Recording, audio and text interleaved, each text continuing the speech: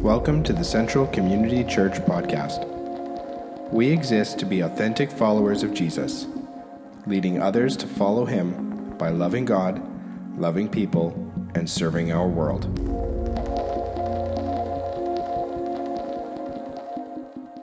Good morning, everybody.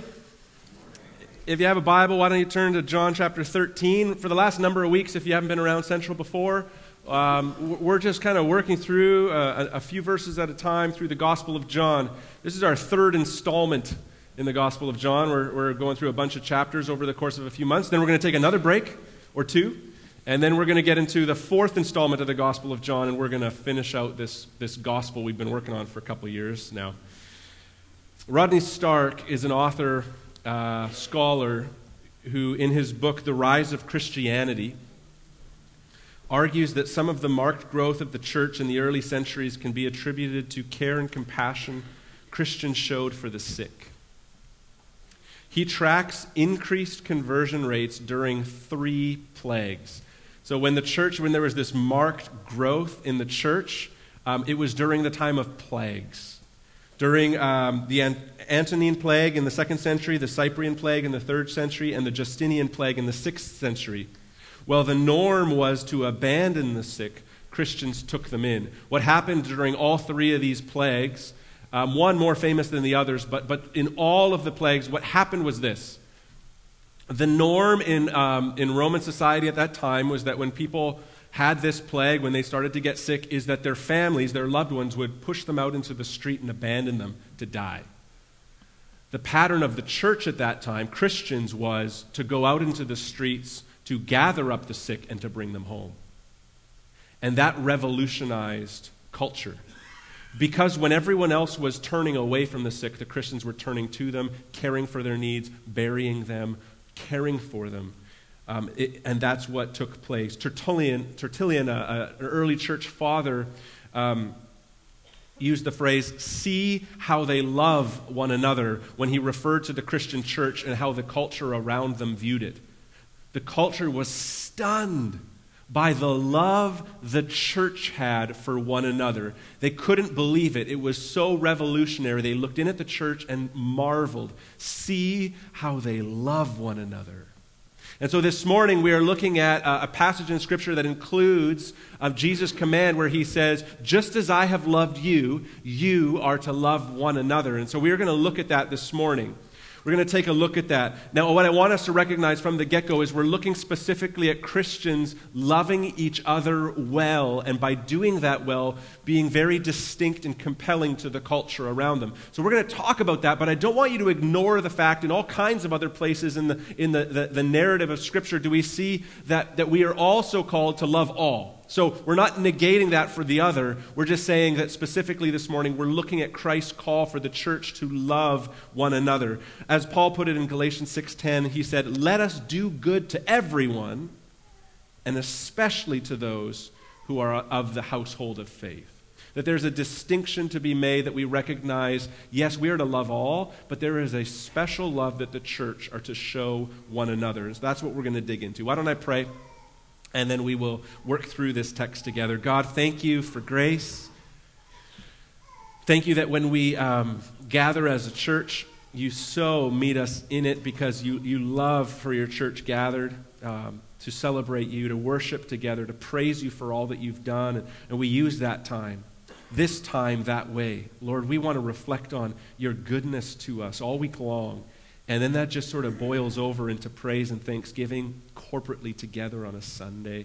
And then we spill out again to strive to live for you and to bring you into all that we do. Lord, we need your strength for that.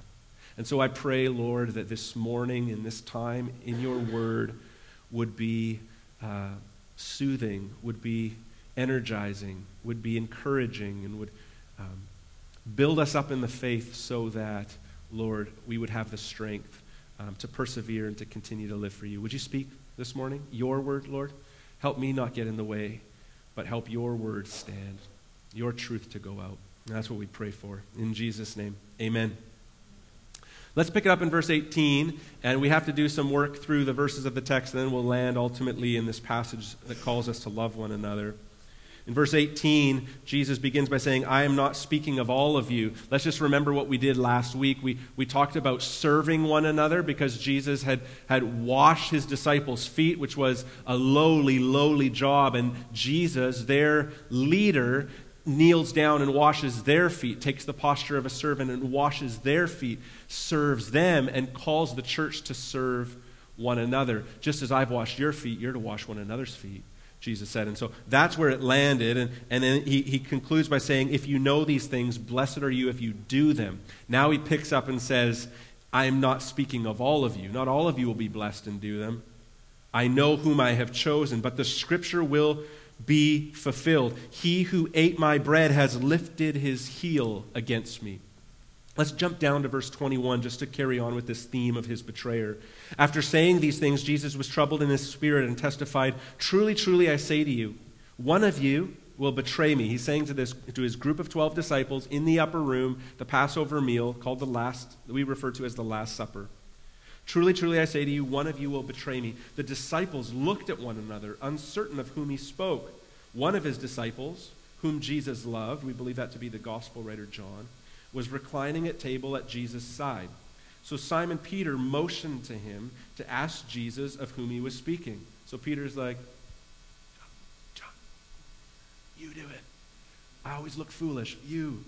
So he motions to John. Ask him who it is. Simon Peter motioned to John to ask Jesus of whom he was speaking. So that disciple, John in his humility, just doesn't label himself as like the disciple Jesus loved, which is me, by the way. He never talks that way. He doesn't refer to himself, but we know it to be him. So that disciple, it's John, leaning back against Jesus, said to him, Lord, who is it? Jesus answered, it is he to whom I will give this morsel of bread when I have dipped it. So when he had dipped the morsel, he gave it to Judas, the son of Simon Iscariot. Then, after he had taken the morsel, Satan entered into him. Jesus said to him, what you are going to do quickly. Now, no one at the table knew why he had said this to him. Some thought because Judas had the money bag, Jesus was telling him, buy what we need for the feast, or that he should give something to the poor. So after receiving the morsel of bread, he immediately went out, and it was night. Let's stop there. Let's talk about Judas for a little bit here. We recognize that Jesus, what he says here, but the scripture will be fulfilled. He goes on to quote Psalm 41, a psalm of David, which says, he who ate my bread has lifted his heel against me. To lift one's heel against someone is really a means to attack someone when they're unprepared and under the pretense of friendship. You were at my table. I didn't see it coming. That was the scenario for David when he wrote Psalm 41. David was betrayed by someone who shared bread with him. And we know David to be, if you read the scriptures enough, you see that there's this theme where David is a type. He's a Christological figure of Jesus is coming, and David is this lesser picture of the greater king. He's a great king, but a greater king is coming. And there's all these references over and over again of David and the one who would come in the line of David who would be even greater. And so that's happening here where Jesus quotes David and makes it apparently clear that this is being fulfilled. Now, we need to know that in the Near Eastern culture, to betray someone, it's obviously a wicked thing, but in this culture, to betray someone you shared bread with was especially heinous, because you shared bread with people you considered friends, or if they weren't friends when you sat down at the table, when you sit at the table and have a meal together, now there is an intimacy in relationship. That was a big deal. And so it was a big deal for David, and of course it's an even bigger deal when Judas goes and will betray Jesus. Jesus was betrayed by his friend, someone close to him, Judas. Now, it goes on to say that Satan entered him, and we could summarize exactly, specifically all that we're talking about here, but simply put, Judas's sin and ungodliness, which had been going on for a while. We already noted a few weeks ago that Judas was dipping into the money bag. He carried the money bag for Jesus' itinerant ministry, and Judas would dip in and buy things for himself, use it for himself. He was a crooked man. And his sin and ungodliness and clearly his hardness of heart reaches a climax here. And Satan, in this moment when Jesus passes him a morsel of bread, is possessed and taken control of by Satan. Jesus goes on to say, "Truly, truly, I say to you, one of you will betray me." And after receiving the morsel of bread, we see that Judas immediately went out, and it was night. Now, we're not going to betray Jesus like Judas did. And yet all of us are capable of betrayal. All of us are. All of us could. Some of us have flat out rejected Jesus. We're here this morning reluctantly, or we just know that there are many who flat out reject Jesus. There's this flat rejection, right? They will not accept him. But inside the church, maybe it's a little more selective than that. There's a selective rejection that we can have of Jesus. We can say, yeah, sure, I give intellectual assent. Jesus is Lord. Yes, I'm a Christian. But meanwhile, over here in compartments of our lives, we're betraying Jesus because we're not handing the entirety of our lives over. We say, Lord, I don't like the Christian ethic about this. I like the world's, and so I'm going to keep this for myself and live differently than Jesus calls me to in this or in that or these other things. I believe in Jesus, sure, but I'm not giving him all of me. So, see, there's a difference. There's flat out rejection of Jesus, sure. But we too can have this selective rejection of Jesus where we compartmentalize him and say, no, not this part of my life, Lord. It's mine. But listen, Jesus wants that part too. He wants that part too. To truly be Jesus' disciples, we don't keep things in the dark that can fester and grow. We don't keep parts of our lives apart from Jesus, because by recognizing that when we surrender that part of our lives to Jesus, it's actually for our good, for our joy. It will be far better to surrender all of life to Jesus than to keep things back. And so, just as Judas went and left immediately after taking this morsel of bread, John notes that it was night. And there's a little bit of poetry to that. Judas betrays Jesus, and then he walks out into the darkness. What's stunning about this is that it seems like John, the gospel writer, is leaning up against Jesus on Jesus' right, and I would wager a guess that Judas is sitting at Jesus' left because he's able to hand him the morsel of bread very easily without getting up. They're all around on cushions on the ground, essentially, at a low table. He's able to hand him the morsel. Judas, at the Last Supper, was sitting in a seat of honor, and to be given the morsel of bread is kind of to give this choice bite. It's like when we get a Jim's Pizza box and there's the bun in the middle. Judas got the bun in the middle. So now we understand what we're talking about, okay? What an honor. What an honor. And so Jesus, in one of these final interactions with Judas, is actually looking on him with love. He's seated him at a place of honor. He hands him the choice morsel of bread. And Judas remains hard-hearted, doesn't get soft-hearted towards Jesus, remains hard-hearted and goes off into the darkness. See, the challenge for us is to recognize that with our selective rejections of Christ, there are far more temptations that lead us into danger. They call us into the dark rather than into the light. But I want you to recognize the posture of Jesus, even in the midst of your sin, in the midst of those places. He's not calling you to boot you out into the darkness. He's inviting you. He's giving you an invitation, a seat of honor, and calling you to the table of friendship and love. Jesus wants all of you, every part. May we not be those who reject our Savior. Verse 19, I am telling you this now before it takes place, that when it does take place, you may believe that I am he. Truly, truly, I say to you, whoever receives the one I send receives me, and whoever receives me receives the one who sent me. There's a few things going on here. Let me unpack them. When it does take place, that you may believe that I am he. He's talking about the cross. The cross is imminent. The cross is coming. Jesus is preparing his disciples. When it comes, I want you to know, I'm telling you now so that you might believe that I am he. He's using the great I am language that the Gospel of John refers to multiple times. This I am statement really equates Jesus with God. It's a way of referring to God in the Old Testament, Yahweh, I am. And Jesus is identifying himself yet again as God. And he's saying that when I go to the cross, don't worry, it's not over. I'm telling you this now so you believe then, when all seems lost, that I am He. I am God. That Jesus is the promised Messiah, the great I am. And then in verse 20, he's essentially saying, whoever receives the one I send receives me. When I send out my disciples, Jesus is saying, and you bring the message about me, the gospel, to people, when I send you out and they receive you and the message you bring, they receive me. And if they are those who receive me, they receive the Father. They receive God. That is why I came. This is really what Jesus' mission was. Jesus came to us so that we could be brought to God. That was his purpose. That's why he came. Whoever receives the one I send receives the one who sent me. Jesus came so we could come to God. The mission of Jesus was to come to us. And because his disciples represent him to the world, our mission becomes his mission. Making Jesus known as Savior and Lord, right? That rescuer and master of our lives. The God who came to save. John elaborates on this a little bit more in John 20, verse 21, where he says, peace be with you, as the Father has sent me, even so I'm sending you.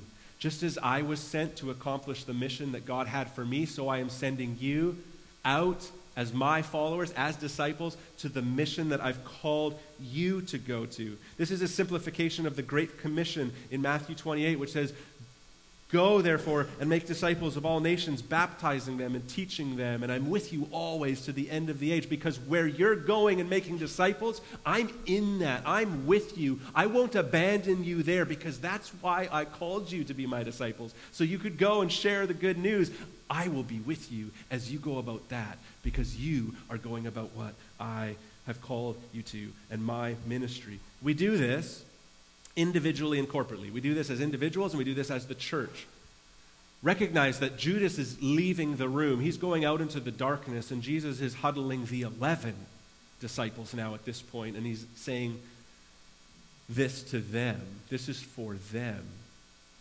And 10 of those 11 will go on to be martyred, will be killed for the cause of the gospel. 10 of the 11 left in the room would be killed. Peter, for example, he would be crucified on a cross like Jesus was, but he didn't consider being crucified, he didn't consider himself worthy to be crucified on a cross, because that's how Jesus died. And who is he to die a death like Christ? So he requested that they crucify him upside down. Because I'm not worthy to die the way my Savior died. 10 of the 11 died through martyrdom. One didn't. John the gospel writer. John the beloved disciple. But he was exiled to the island of Patmos. So he was an exiled prisoner, and that was his form of suffering for the gospel, and that's where he received the revelation that we have at the end of the book of the Bible, that last book of the Bible, Revelation, that John received while exiled on the island of Patmos. The mission of Jesus became the mission of his apostles, and these individuals gave their lives to the cause of the gospel, and through them it became the mission of the church. Individuals on mission, gathering the church, building the church, then the corporate call of the disciple, mission of the disciples as a church body is nonetheless the same. It goes on and on and on. So corporately as a church, we here at Central, we talk about our mission statement. We exist to be authentic followers of Jesus, leading others to follow him. That's why we exist. We exist so that we can be the kinds of disciples of Jesus who make more disciples. That's our reason for being. We want to grow as disciples, being baptized and teaching, growing up in discipleship, and also making more disciples. That's our purpose, because that's what Jesus called us to. We want other people to encounter Jesus, that they may encounter the living God. We want people to come to faith in Jesus Christ. C. Peter Wagner, a noted missiologist who would look at things like revivals and missionary endeavors and the rise of Christianity and things like that, and study those things, said this: planting new churches is the most effective evangelistic methodology known under heaven. This isn't This isn't an opinion. He's stating this as fact, as observable fact. Planting new churches is the most evangelistic methodology known under heaven. In other words, the most profitable, most consistent, best way to reach people with the gospel is to plant new churches, period. Because a group of people give their lives to being a witness and gathering in a particular place, and it tends to reach those particular people. Where established churches exist, what tends to happen is that the sphere of influence shrinks because there's a system, there's a building, there's structures, and so therefore we think this thing will fly, it doesn't even really need me.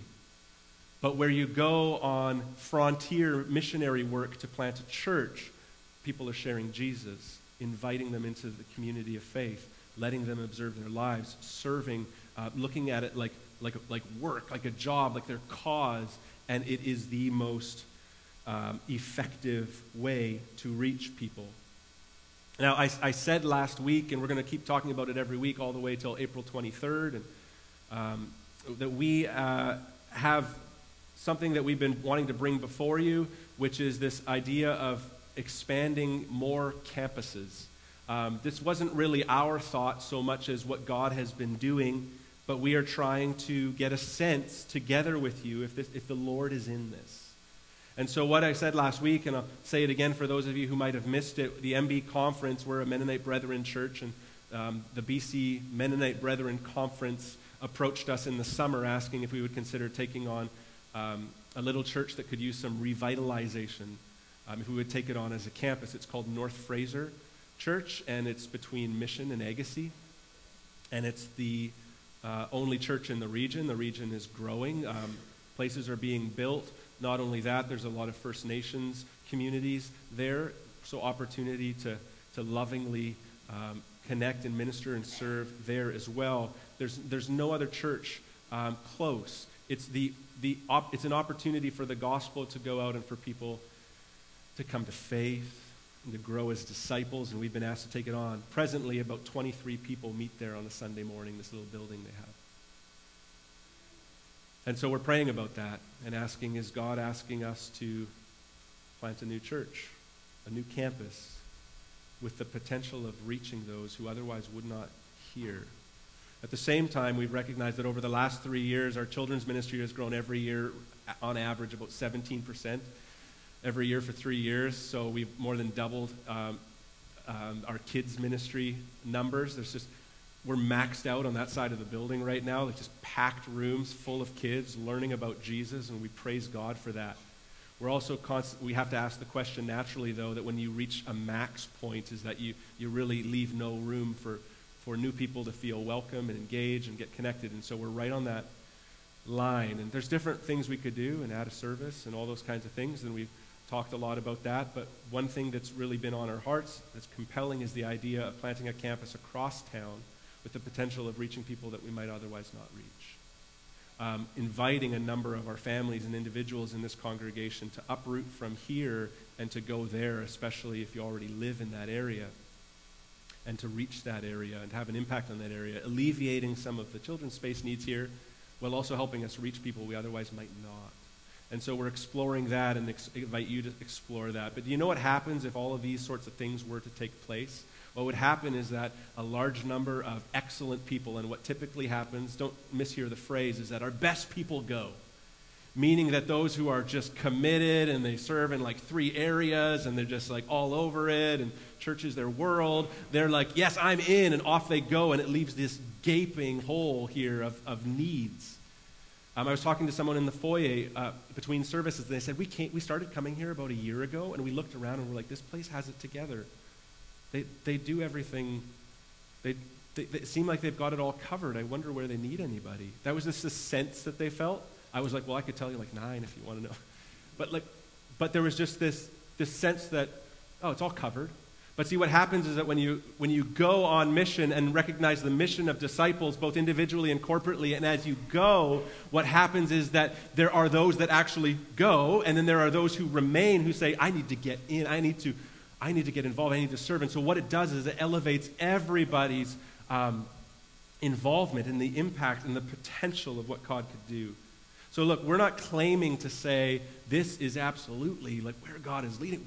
Come on, everyone. What we're saying is we want to be the kinds of disciples who make disciples. And the question we're asking is the Lord in this? In this next season? Is he calling us to leverage what we've got to reach new places, new people? And we're asking you to pray. We're asking you to pray individually. We're asking you to pray corporately. We're asking you to talk about it in your life groups and pray about it in your life groups. We're just asking you to lean into that. I met with a guy earlier this week because I'd asked people last week as well. I'd asked you to do that last week, and he took me out and he said, I dreamed about what you said, but just like a week earlier. And I was like, should I tell Matt? I wonder if that was God. He didn't. And then once he heard me talk about it, he came up to me and he's like, yeah, we should do coffee and talk about this because I dreamed what you said before you did. I thought it was God. I was like, oh, that's crazy. Does God do that often? He's like, never in my life. He's like an older gentleman here. Okay. Look, we're not going to go plant churches because a guy dreamed it. We're just not going to do it. But what we're asking is, would you pray about it, and then would you let us know, and would you come on April 23rd and listen to what God might be saying to us as a body, because it'll take everybody.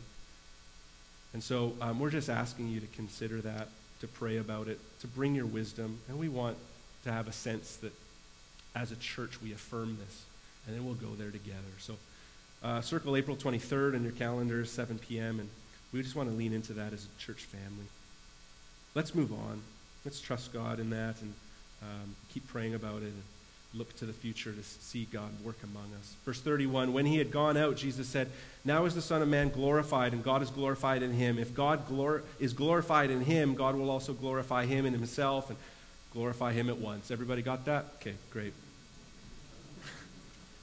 Here's what these complicated couple of verses are saying. First of all, they're about God's glory. Let's define that. Glory, we could talk about it in a few different ways, and we could talk about it for a very long time, but succinctly is the infinite worth of God on display. The infinite worth of God. He's so other. He's so much greater. He's really not even quantifiable, and yet his glory is this kind of glimpse of it, glimpse of God's greatness, grandeur, weightiness. The infinite worth of God on display is his glory. That's what Psalm 19 is talking about when it says, the heavens declare the glory of God and the sky above proclaims his handiwork. Like when you catch a beautiful view, and we catch so many of those in this part of the world, when you just see a stunning view and you go, that is amazing and it's breathtaking, whether you recognize it or not in that moment, you're catching a glimpse of the glory of God because it's his creation. He made it. So we're stunned by creation. That's just a little aspect of God's glory, this infinite worth on display of our God. And so what's being talked about in these couple of verses about that glory is this eternal relationship of the Trinity.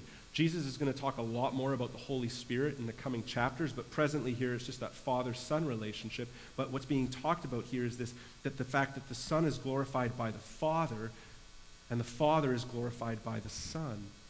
As Jesus glorifies the Father by going to the cross, God is glorified by that, and then God, it's his pleasure to bring glory to Christ because of it. And that's how this eternal and complicated relationship of the Trinity works. It speaks of the self-existence and total sufficiency of God existing eternally as one God in three persons. And one of the things that we should note about that is that leaves God, this one God in three persons, not needy of anybody or anything. Because his infinite worth, he has this self-existence, self-sufficiency, perfect love, and mutual glorification going on in the Trinity. He's not needing anything from us. But what's so astounding about God is that, when Christ is most glorified? When he goes to the cross. Like we just sang the power of the cross. That would have made an ancient Roman laugh, like the power of the cross. That's a despicable death, the worst kind of death, a heinous death, a criminal's death, an embarrassing, humiliating death. The power of the cross? What are you talking about? But the cross was the greatest moment of Christ's displayed glory. The humiliating, shameful cross was also the site of triumph and glory for God. This is the God we serve, that the height of his glory is found in his sacrificial, atoning death on a cross where sin was defeated so that we could be redeemed. What a loving and glorious God. But let's move on, because we could talk about that for ages. Look at verse 33. Little children, yet a little while I am with you. That's not a diss. It's a loving term. Little children, yet a little while I am with you. You will seek me. And just as I said to the Jews, so now I also say to you, where I am going, you cannot come. Right? I have fulfilled the mission that God gave me, and now he's going to glorify me. But now I'm placing my mission upon you, that you may go out and it may set like wildfire across the earth. You cannot come yet. A new commandment I give to you, that you love one another. Just as I have loved you, you also are to love one another. By this, all people will know that you are my disciples, if you have love for one another. Now, we've talked about the mission of a disciple. Let's talk about the mark of a disciple, because the text just told us what it is. Francis Schaeffer, a noted 20th century theologian, very impactful, especially in the 70s and around that time period, like the 1970s, not 70s. But the 1970s, very influential. A lot of the talk about worldview that we do is really attributed to Francis Schaeffer. He talked a lot about apologetics with philosophy and reasons for our faith and intelligent response, all that kind of stuff. But he wrote a little book. One of his lesser-known books is called The Mark of a Christian. And in The Mark of a Christian, Francis Schaeffer refers to these few verses and says something very helpful. In John 13, the point was that, which we just read, if an individual Christian does not show love toward other true Christians, the world has a right to judge that he's not a Christian. Here Jesus is stating something else which is more cutting, much more profound. We cannot expect the world to believe that the Father sent the Son, that Jesus' claims are true, and that Christianity is true, unless the world sees some reality of the oneness of true Christians. That there is actually a distinguishable mark of Christians that the world can see. That they can actually look in and say, no, they're not. Yes, they are. The distinguishable mark is their observable love. What Schaeffer is saying is that there is a distinguishable mark of the Christian, an attribute observable to others, and that is this: love for brothers and sisters in Christ. He goes on to say, let us be careful indeed to spend a lifetime studying to give honest answers. Yes, we need to do that work. But after we have done our best to communicate to a lost world, still we must never forget that the final apologetic which Jesus gave is the observable love of true Christians for true Christians. What he's saying is none of our activities are like evangelism, social justice ministry, missions work, worldview work, will be as compelling and impactful if they are not guided by the final apologetic of demonstrating observable love for one another. I love that he phrases it that way. That's what the final apologetic is in the Christian faith. An apologetic is really just this way of a reasoned defense of the faith that challenges other worldviews that exist. So many people view the world differently than Christians, and an apologetic is to give the Christian worldview response. Or as the Apostle Peter says, always be prepared to give a defense for the hope that is in you. Francis Schaeffer saying the final apologetic, it's not super heady. It's just, do you love each other? In a demonstrable way. That's the final apologetic. A new commandment I give to you, Jesus said, that you love one another. So let's talk about that. What's new about that? What's interesting is that Jesus said that we're supposed, or in the Word of God, we see in Deuteronomy way back that we are to love God with everything we've got. And in Leviticus, we see that we're to love our neighbors. And so, what's new about this call to love God and others? Well, the part that's new, because Jesus says, a new commandment I give to you, that you love one another, the part that's new is that we're supposed to love just as Jesus loved us. He's about to go to the cross. Let's look at, for a moment, what this love of Jesus is like. Think about the love of Jesus towards you. Think about the incarnation, which is Christmas, that Jesus came. Think about that. It reveals that there was no distance that Jesus would not go to love you. There was no distance Jesus would not travel to love you. And he says, just as I've loved you, you are to love one another. No distance you would not travel to love. Think about the cross, where Jesus displays that no suffering and sacrifice, that there was no suffering and sacrifice he was not willing to make to love us. He bled love. So in his sufferings, in his sacrifice, he went to extremes, and he says, love like I love. There's no distance he would not travel, love like I love. Look at his generosity. No person too lost or too bad to forgive, heal, set free, adopt, in love. Nobody. He's so generous with his love. And he says, love like that there's no person too lost, too bad, that you cannot love them as I've loved you. I think like a year and a half ago now or so, we did a sermon series called One Anothering, partially because it's just fun to make up words. But it was just really about a lot of the one another verses in the New Testament. And when it says these one another verses in the New Testament, it's actually telling Christians to do these things to one another, for one another. It's a way of the church being the church, these one another statements in the New Testament. And the one that's overarching is love one another. And from there, all the other one another's are aspects of loving one another. Let me just explain a couple to you, remind you of a couple, share them with you. Be hospitable to one another was one of the statements.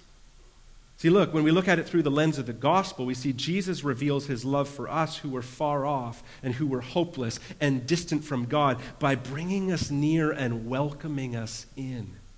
A life that has been touched by the hospitality of Jesus freely and quickly extends hospitality to others. Jesus was hospitable to us, and then he says, now be hospitable to one another. That's the way in which we love like Jesus. Another one is bear one another's burdens.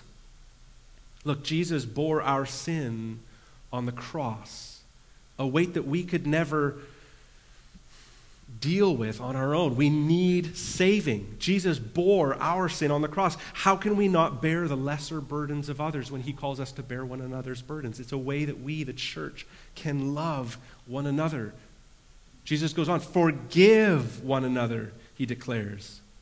The record of debt that stood against every Christian is too great to ever pay. And he's paid the cost, his death on the cross. And in light of such forgiveness, such grace, we're able to forgive others from the heart. That when he says forgive one another, we just look to Jesus and this, how much he's forgiven us. And he says, okay, I can actually forgive over here, this lesser thing. The Apostle Paul referred to himself as the chief of all sinners. And he meant it. And a lot of times what we think of when Paul's saying, I'm the worst of all sinners, we think, oh, well, it's because he was like persecuting Christians. He was really, really bad. He was persecuting Christians. That's why he was the worst of all Christians. And sure, I think there's a level of, that stuff's bad. That's not great.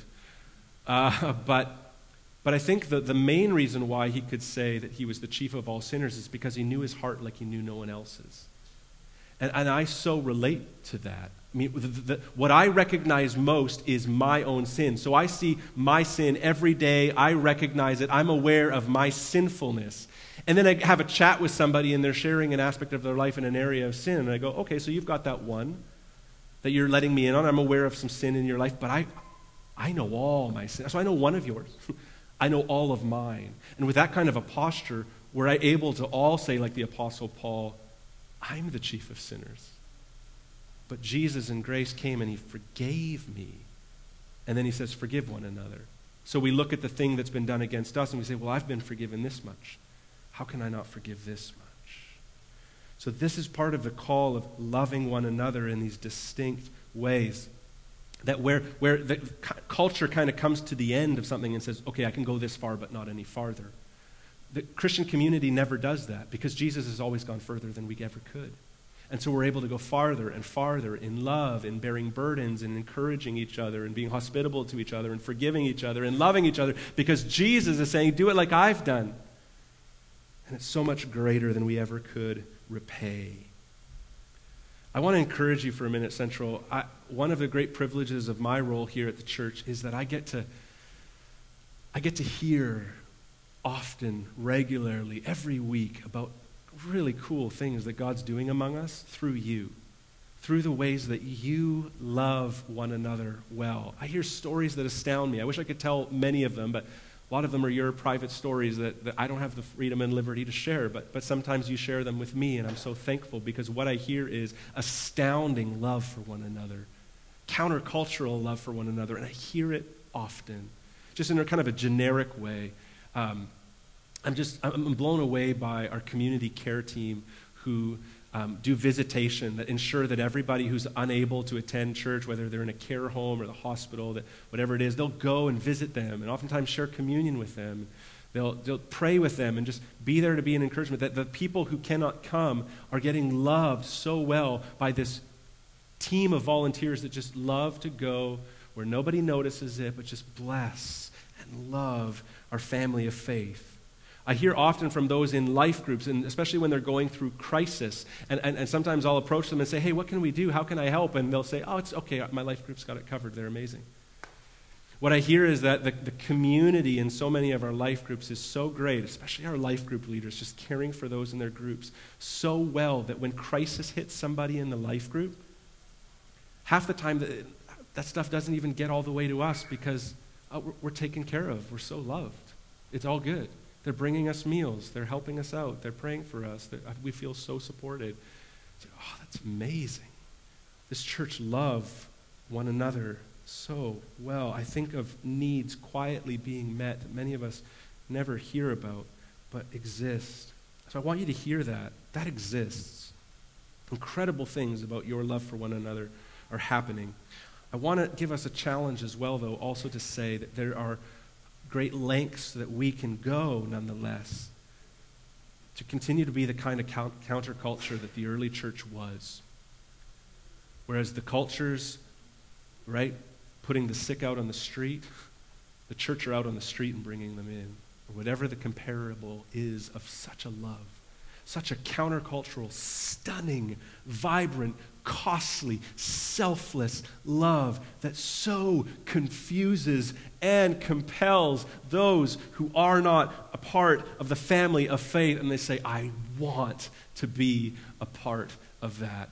One of the greatest examples I've heard of that in recent years is when Pastor Eldon's mom had cancer a number of years ago, and her little community group came over to her house to pray for her healing, and to love on her, and to encourage her. And one of the guys in the group, it seems odd to me, but it's a beautiful thing, just brought a friend who wasn't a believer in Jesus Christ along to the time of prayer for the woman in their community group who had cancer. And so he came along, and he was there.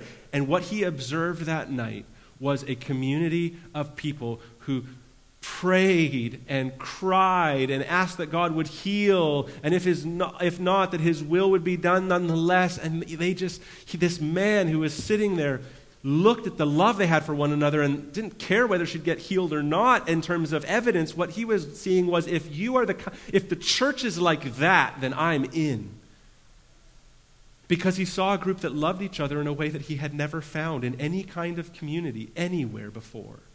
And he gave his life to the Lord. I'm the kind of preacher, and I hope that it's the way of faithful preaching. I believe that it is that we have to share bad news. It's not all good.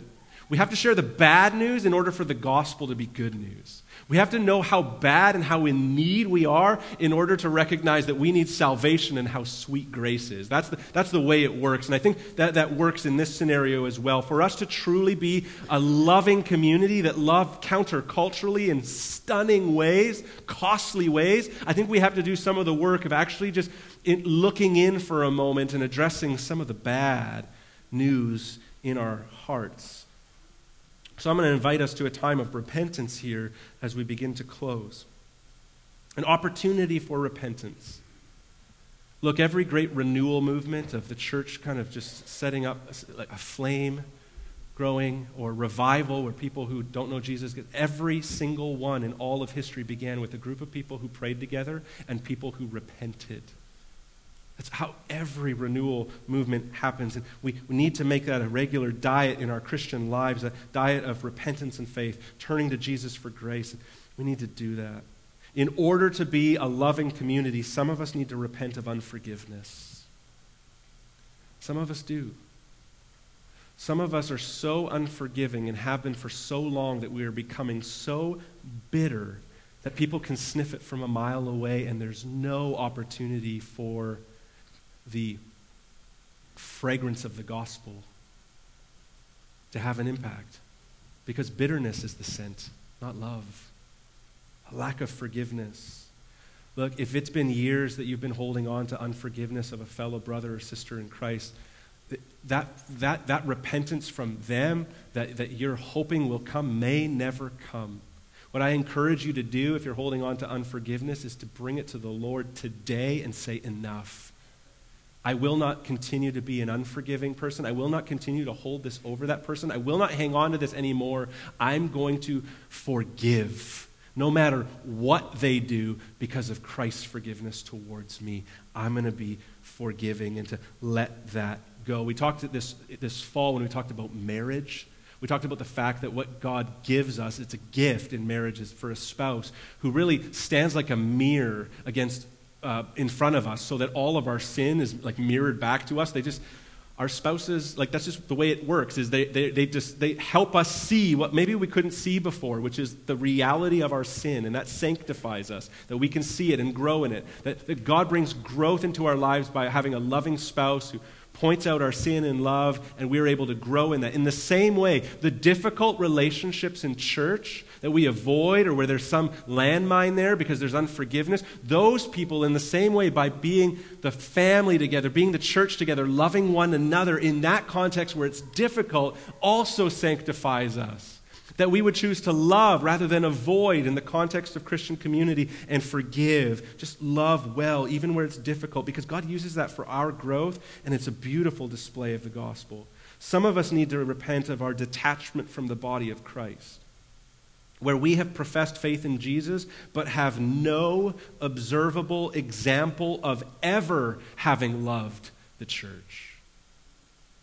Some of us here, the reality is, yes, we've surrendered our lives to Christ in a sense, but we haven't grafted ourselves into the church family. Jesus says, people in the world will know that you're disciples of me if you have love for one another, and we haven't even set down roots. We have this detachment from the body of Christ where there's no opportunity. There's never been an observable opportunity for people to see our selfless love on display to brothers and sisters in Christ because we're at an arm's length. And some of us need to repent of our detachment from the body of Christ. Some of us need to repent of our disproportionate concern over our own comforts and private lives, over and above our concerns for brothers and sisters in Christ, which is, by the way, a departure from the rich history of the church. It is so easy to just get locked into our own creature comforts, our own good. I can't help that person. It will cost me and change the way that my life is lived.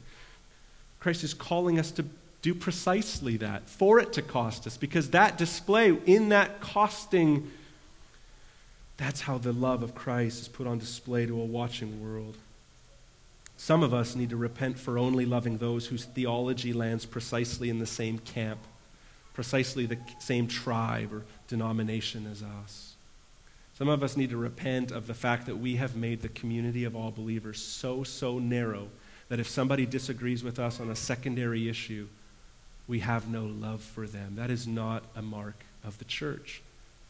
A mark of the church is when we disagree on secondary things that are not salvation issues, and we look towards one another in charity and love for the building up of that brother and sister in Christ. Some of us need to repent for only loving those whose theology lands precisely in the same place as ours.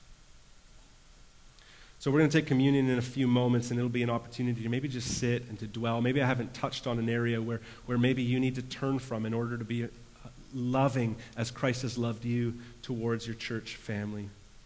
I recognize that, look, through busyness and the question of what should I do or how could this look, I just invite you not to overcomplicate it, right? We think, okay, what are the things that I'm going to go about to just turn and love. Where there's opportunity to pour yourself out, do it in Christian love. I was very encouraged by a story I heard recently about J.I. Packer. J.I. Packer is one of the most noted theologians of our time. He was a professor at Regent Seminary in Vancouver for a number of years. He's getting way up there in years. He wrote a phenomenal book called Knowing God, which is a staple in this past century. He's one of the scholars who worked on the ESV Bible, which is what we make use of here primarily.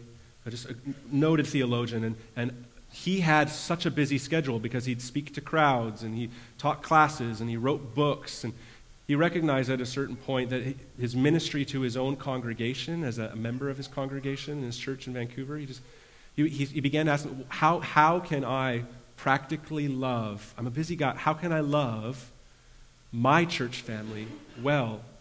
And so his ministry became, it was just quietly went about doing this, was that he would go and visit those suffering in debilitating ways with depression in his church.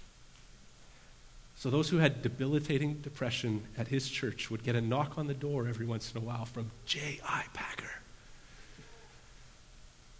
And he'd say, get dressed. Let's go for a walk. And they'd walk around the seawall or something, and he'd talk with them and encourage them and love them, pray for them. He just ensured, this is the way that I love my congregation. Got all this other work. It's great, noted work. But when no one else is looking, I'm quietly knocking on the doors of those who are facing such dark seasons. And I just want to give them hope. I just want to pray for them. I need to walk with them, encourage them. I invite you, Central, can we be the kind of church where at every turn we see somebody paying a price to love? That we count the cost of the weight of the cross, and we count it and we say, yeah, it's my joy, I'll take this on. And we turn our face towards loving people the way Christ has loved us. I already see it, and I just marvel at the opportunity that would come from a church that just en masse gave ourselves to laying lives down and loving well. Would you do that with me? We are going to take communion here. And again, the primary thing I want you to hear this morning is that Jesus paid it all. Jesus died on the cross. Jesus went further than we're suggesting you go. His command for you to go is, he went so far to save. If you believe that Jesus came to save you, died on the cross to pay the penalty for your sins, we invite you to respond over the course of a couple of songs coming up here. Respond by coming up and receiving communion, which is the body of Christ broken for you, the bread, and the blood of Christ shed for you, the cup. If you believe that, just come and receive that. Jesus said, keep doing this. Keep remembering. Keep the gospel at the forefront. Keep taking this meal together, believing in the finished work of Jesus Christ, and then going out as my followers. We'll also have prayer team members in different parts of the room. If you're already up to receive communion, you're welcome to just slip to different parts of the room and pray. I'm going to invite the band to come up, a prayer team, our communion servers. And let's spend a few moments in prayer. I want to remind you as well, you may want to sit and linger for a few minutes if there's something on your heart to repent of before God so that you can turn towards him and the church in love. Let's pray together and then let's spend some time in response. Lord Jesus, we love you because you first loved us. You are not asking anything of us that you have not infinitely done more for us. So first of all, Lord, we say thank you. We praise you for the cross. We praise you for your grace. We cannot exhaust it. Your grace is sufficient. Thank you, Jesus. And Lord, I pray that you would empower us by the power of your Holy Spirit, that you gift us this helper to come in the Holy Spirit, to indwell inside of us.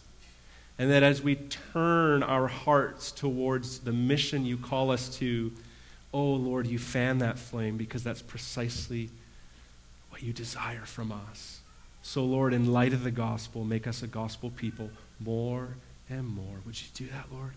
We ask in Jesus' name. Amen.